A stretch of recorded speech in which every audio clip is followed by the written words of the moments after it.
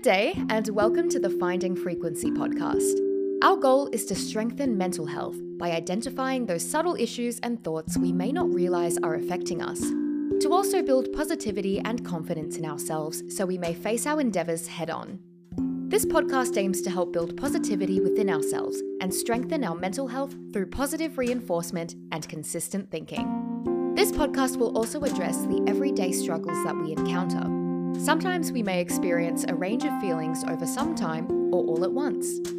Something may have occurred at work or home, or our present situation may have changed, and we would like some external input or advice on how to process it. Because we have not experienced these feelings at another point in our life, we may struggle with getting through these obstacles and issues. We will cover different topics and mental states to make sense of them. We're building a community of people who will not only help each other, but build each other up, so that we can be strong enough mentally to overcome what we encounter. These types of issues chip away at us over time. Often we feel as if no one else can relate to what we are going through, so we don't reach out for help. But that's not true.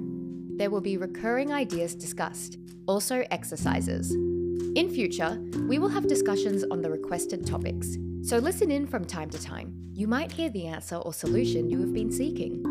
Remember, it's worth it to seek out a listening ear. We're here when you are ready. Finding Frequency at outlook.com.